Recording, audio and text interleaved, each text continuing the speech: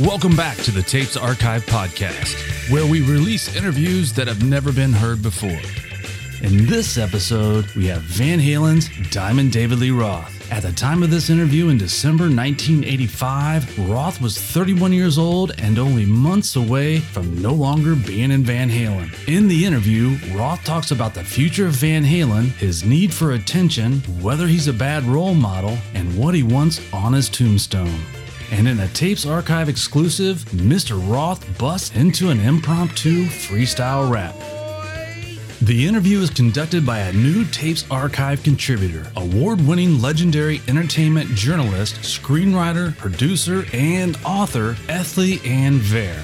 For decades, Ethlie ruled musical taste and celebrity gossip in newspapers, magazines, and TV. Her top 10 syndicated column, Rock On, ran in 1,700 newspapers worldwide. She's interviewed A-list movie celebrities like Johnny Depp and Nicolas Cage, and rock royalty like Ozzy Osbourne and David Lee Roth. She wrote for Billboard, Daily Variety, and The Hollywood Reporter. She also reviewed rock concerts and albums for the New York Times and discussed rock stars on The Gossip Show. Ms. Vare has more accomplishments than we have time to say here, so I will put a link in the description to her website. We're honored that she is allowing us to share some of her unpublished historical interviews with all of you.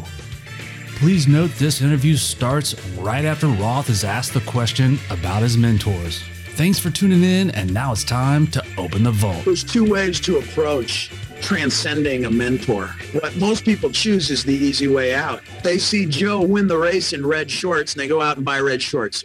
You can follow in footsteps, but you must decide, were you trying to achieve what your mentor was trying to achieve, or are you trying to achieve what he already had done?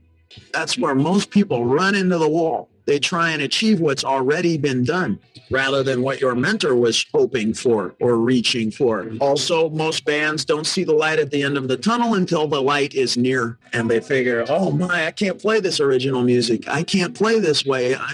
I'm still broke. I still don't have any audience. What if Mozart said that? What if Freud said that? Isn't there anyone that you'd care to slag?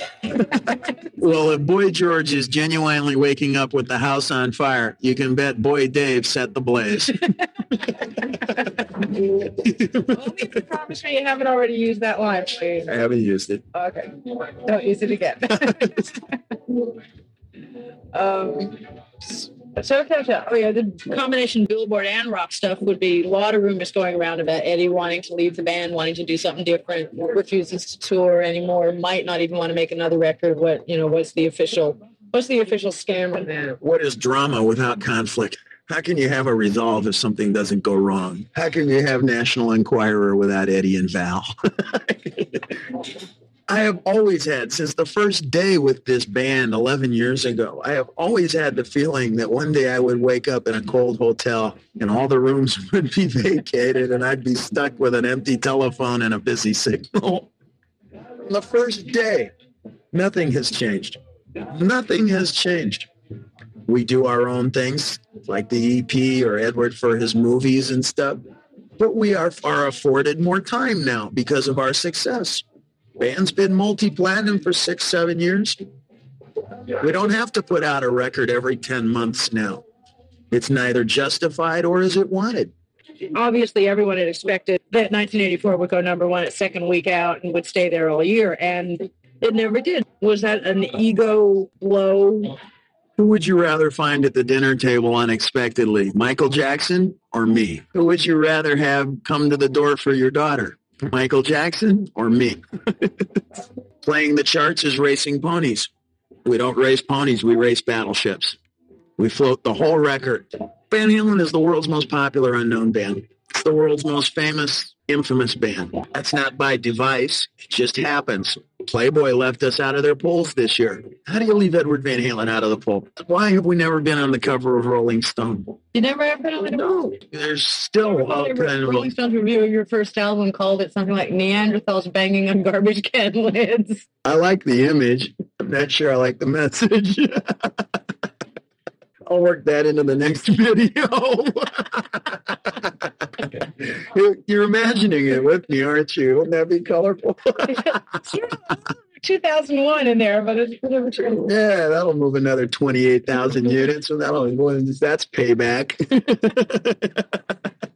That's a good one. I'll just tell the press from now on. I just take Rolling Stone reviews and set them to music. You can play that game. Somebody asked me, I said, Dave, how tough is it to edit and be a director of these videos? I said, I'll show you. We were watching the football game, so we turned off the sound and put Black Sabbath on the stereo, and it made perfect sense. My road manager walked in and said, where can I buy that? I told him it's the new Black Sabbath, and he walked out believing me, man, fumbling for change in his pocket. When Jump went number one as a single, a lot of industry people would say that you shouldn't want a pop single, that it could do you more harm than good to be number one on the pop charts. Everything Van Halen does, myself in particular, is in addition to, not instead of. Whatever music we come up with new is in addition to what we have before. We're not abandoning ship in hopes of a faster vehicle. There's more to life than just increasing its speed. Want to try something new? Okay. If you can't do that in rock and roll, then go back to insurance. The kind of music that we like to play, something that comes from the heart. Our hearts haven't changed. It's only the technique. It's only what's beneath the fingertips, not what's in the fingertips. People are going to hear that, whatever instrument you play, whatever format you take. Don't you think that if Van Halen truly wanted to sell out and play pop music, that Edward and Alex can play just as well as anybody on the R&B charts or the country charts, that we could fake it along with a producer like Templeman and all of the other ancillary characters that we carry with us? Don't you think we could fake you out at least for 2 albums? We definitely have to talk about girls. In the last story we did about you were going on and on how you really see yourself as a one-man woman, and you look forward to the day you're going to settle down, white picket fence. Well, I found a girl who was a one-man woman, but I wasn't the man. It comes and goes. I was very close to a girl that I went with to New Guinea, and she makes her living back in New York. So here I am for a period of time. It's no telling. What did she make her living at? She's a model, of course. Is that your type? No, actually, I guess not.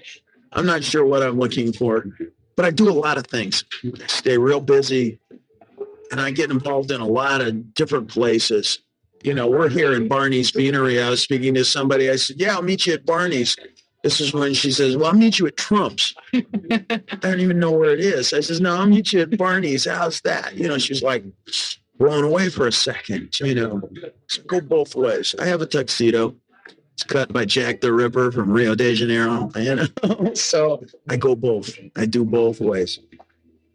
And you got to have somebody who's very flexible that way, and somebody who's got a lot of energy that way.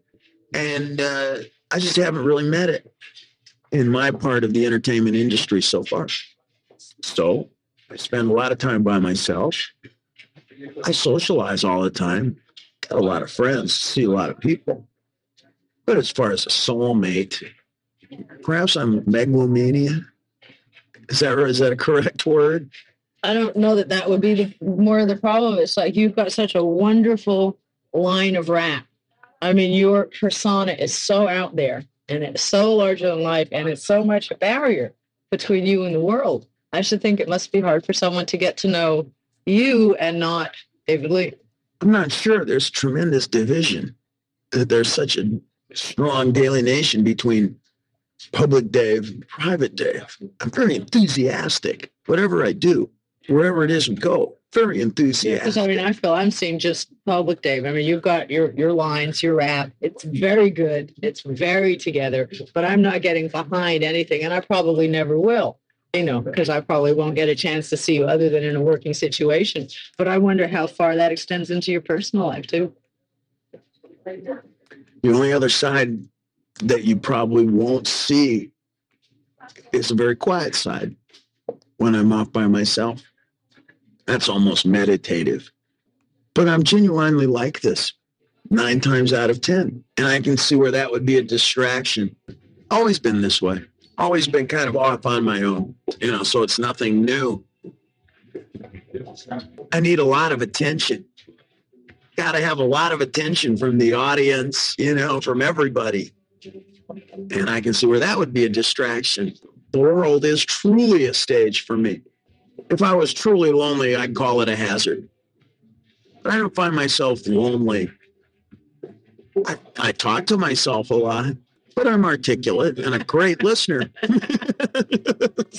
Do you find most of your friends are also in the music business? Or none of my friends are in the music business. One or two, that's it. Because I find I don't have a lot to talk about to people that don't know what the 6 next hot bands coming out of Minneapolis are going to be. We don't have a lot of lines of communication. I'm critical of other bands, other musicians, anything that's to do with music like that. I like to pick it apart. I'm very analytical in my perceptions. Most musicians, I don't think, are so analytical, not even very perceptive. So, it's hard for me to talk shop because I'll watch a video, and apart from just enjoying it for what it is, the second time I see it, I'll go, oh, that's interesting lighting. I like that editing. Hey, that's a colorful frame. What do you think he was trying to say there? You think this has any bearing on the song? Most musicians say, bearing? You mean real, babe? It's like, I look at it a little more technically sometimes, and that will separate me socially. I'm always reaching for something. I'm always looking for an answer. Maybe you got the answer. Maybe the answer's in a video. I'll supply the question. People feel like I'm being overly aggressive. So I ask a lot of questions. I'm interested. I'm curious. I'm motherfucking fascinated, man. And people feel like I'm just clawing, and I am. I think that comes out in my interviews. It comes out when I'm on TV or on the stage. It's easier when I'm separated from you by a piece of glass on your TV set. I'm not actually there. And when you read it on a piece of paper, I'm not actually there.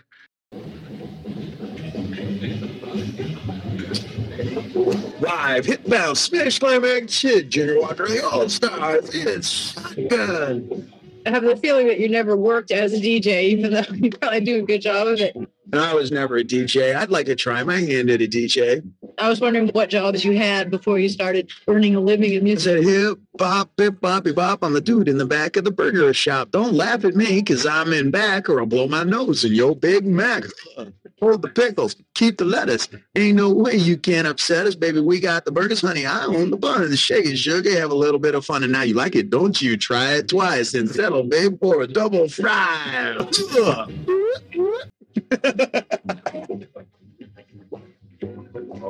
But no, we're going to talk about odd and strange jobs as a youthful person. I shoveled shit.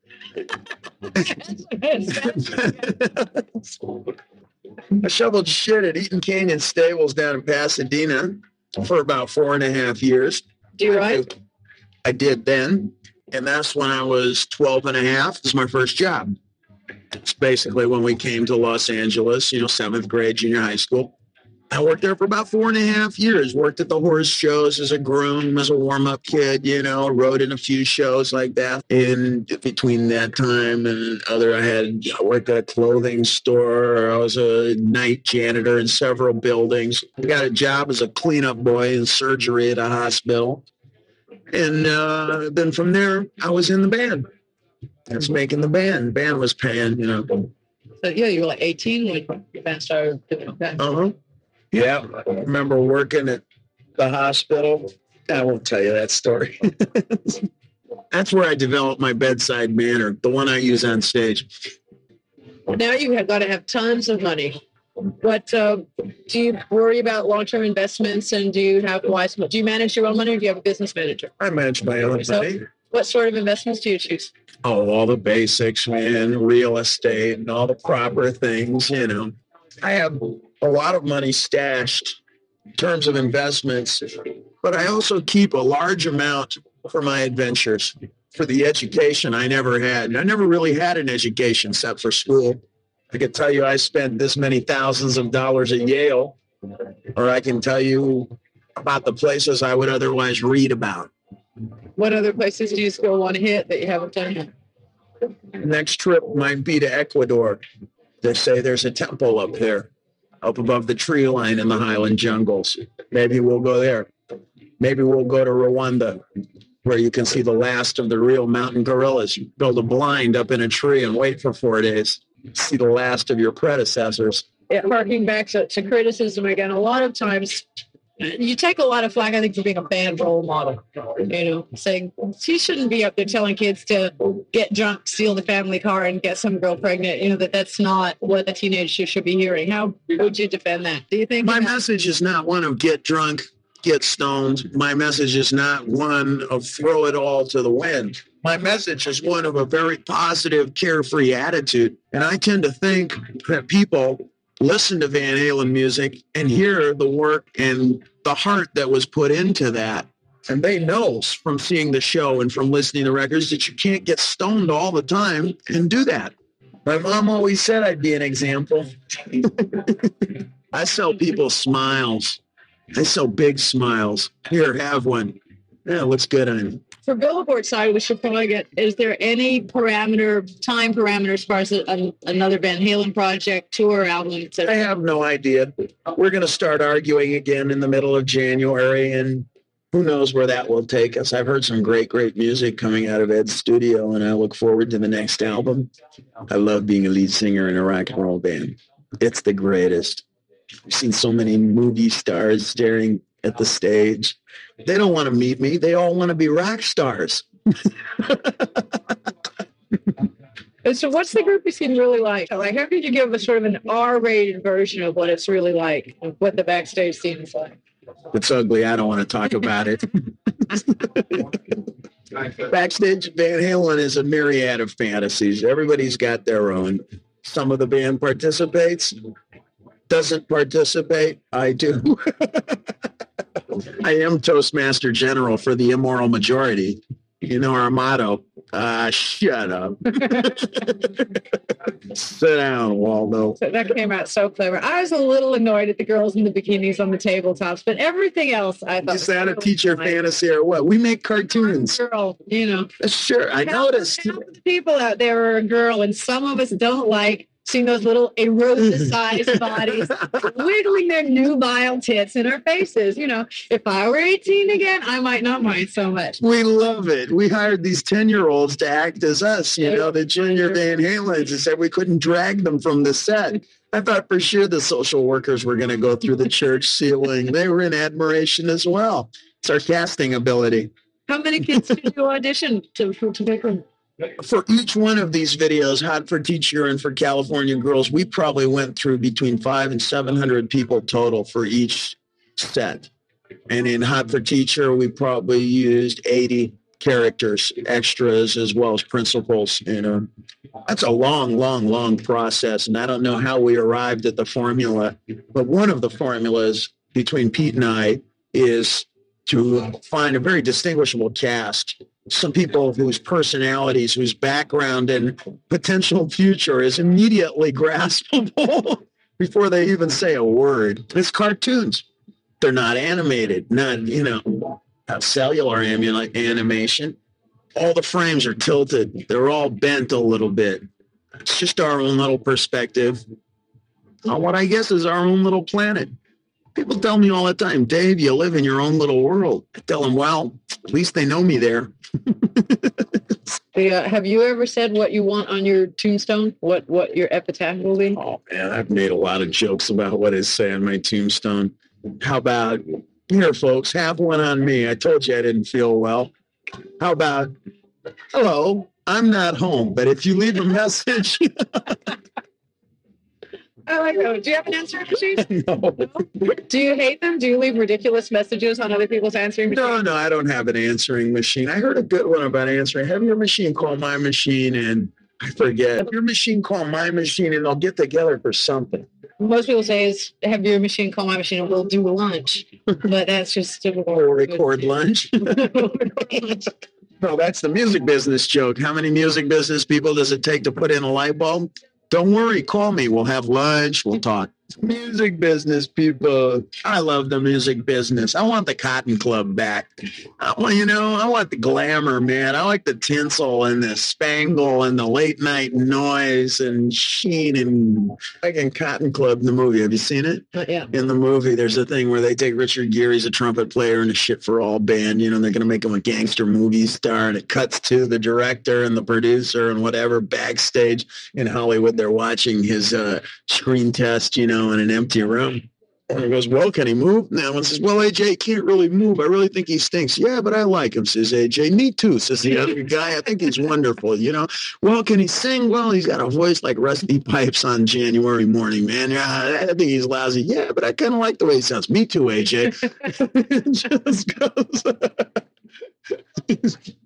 Kind of miss living in Hollywood, though. I like Hollywood, yeah. I like the noise, man. Is my cigarettes over there? Here they are. You had a Harley, too. Do you still have it? I have it, but I haven't ridden it in a year. But it's such a macho item. When somebody says, do you ride? You say, yeah. Of course, the next question is, what kind of bike do you have? We say, Harley. Da-da. 1200 is Yeah. Chopped and lowered and the whole thing. I'm afraid to ride it because I don't want to bust my pins. Got a little cut in my foot and I'm down for 3 weeks. I dropped the Harley once at 20 miles an hour and didn't walk right for a month. I don't want to do an Isadora Duncan, yank my head off I can still picture with a silk scarf. I can still picture that scene. Yet is such a macho symbol. Should anyone ever ask me, what kind of bike do you ride? What kind of bike are you? Harley Davidson. I want to see the reaction. There you go. What kind of car do you drive? I have a Mercedes-Benz, big black Mercedes with a golden red skull and crossbones on the hood with fire coming out of the eyes and a 24-karat gold leaf tube. And I have a 1951 Mercury lowrider that we built. And it's just high enough to slip a pack of cool cigarettes under the back fender and the asphalt. I'm built for comfort, not for speed. I figure if I can't cross my legs, the car's too small. How tall are you? 6 feet. And you weigh what? 160 pounds. You ever see that thing where Steve Martin gets out of the car, the cop pulls him over because he thinks he's drunk? Says, all right, walk a straight line. Walks a straight line. He says, all right, now touch your nose keep your eyes closed and touch your nose. Touches his nose. He says, now do a handstand. Does a handstand. He says, now do a one-arm handstand. Does a one-arm handstand. He says, a backflip with a kip. Does a backflip with a kip. He says, I guess you're all right. He gets back in the car. I like Steve Martin. I haven't seen his latest stuff. Last thing I saw was Amadeus. I want to see that. With the star of Animal House as Mozart. Did you people were saying it? Well, I think the fact that the star of Animal House was Mozart is an interesting parable of our time right there. I saw Johnny Dangerously last night. Is any good? Better than I thought it would be. It's kind of like Airplane or Top Secret. It spoofs itself. There's a whole new slew of flicks. What's the average budget for a flick like that? $5 million? Average movie, $7 million. Is it? Average. Anything under that is called a low budget movie. Really?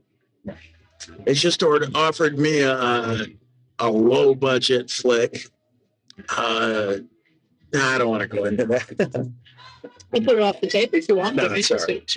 A friend of mine was a co-producer of a film that was budgeted like $6 million. And so far in general release, they did like $14.5 million box office, and now it's going into video cassette. And he literally gets to take that money and put it in his pocket. Video. It's the wave of the future. Everybody wants it in the homes, putting all the porno theaters out of business. Well, anything else? So who's going to remember you 500 years from now? History does not record our achievements ever, really. They record your spirit. That's what the last little bit about Mozart was. The last movie was certainly not about his achievements. It was about his personality. And they chose the star of Animal House. So history records your spirit. Not a thing that you do will reach such credit as the spirit that you lived with. And that's where I come from. Do you think your spirit's going to go down in history? I think so. I think so. Hey, thanks for listening to the Tapes Archive podcast. Please remember you can always find more information about the show and the individual episodes at our website, thetapesarchive.com. Until next time, the vault is closed.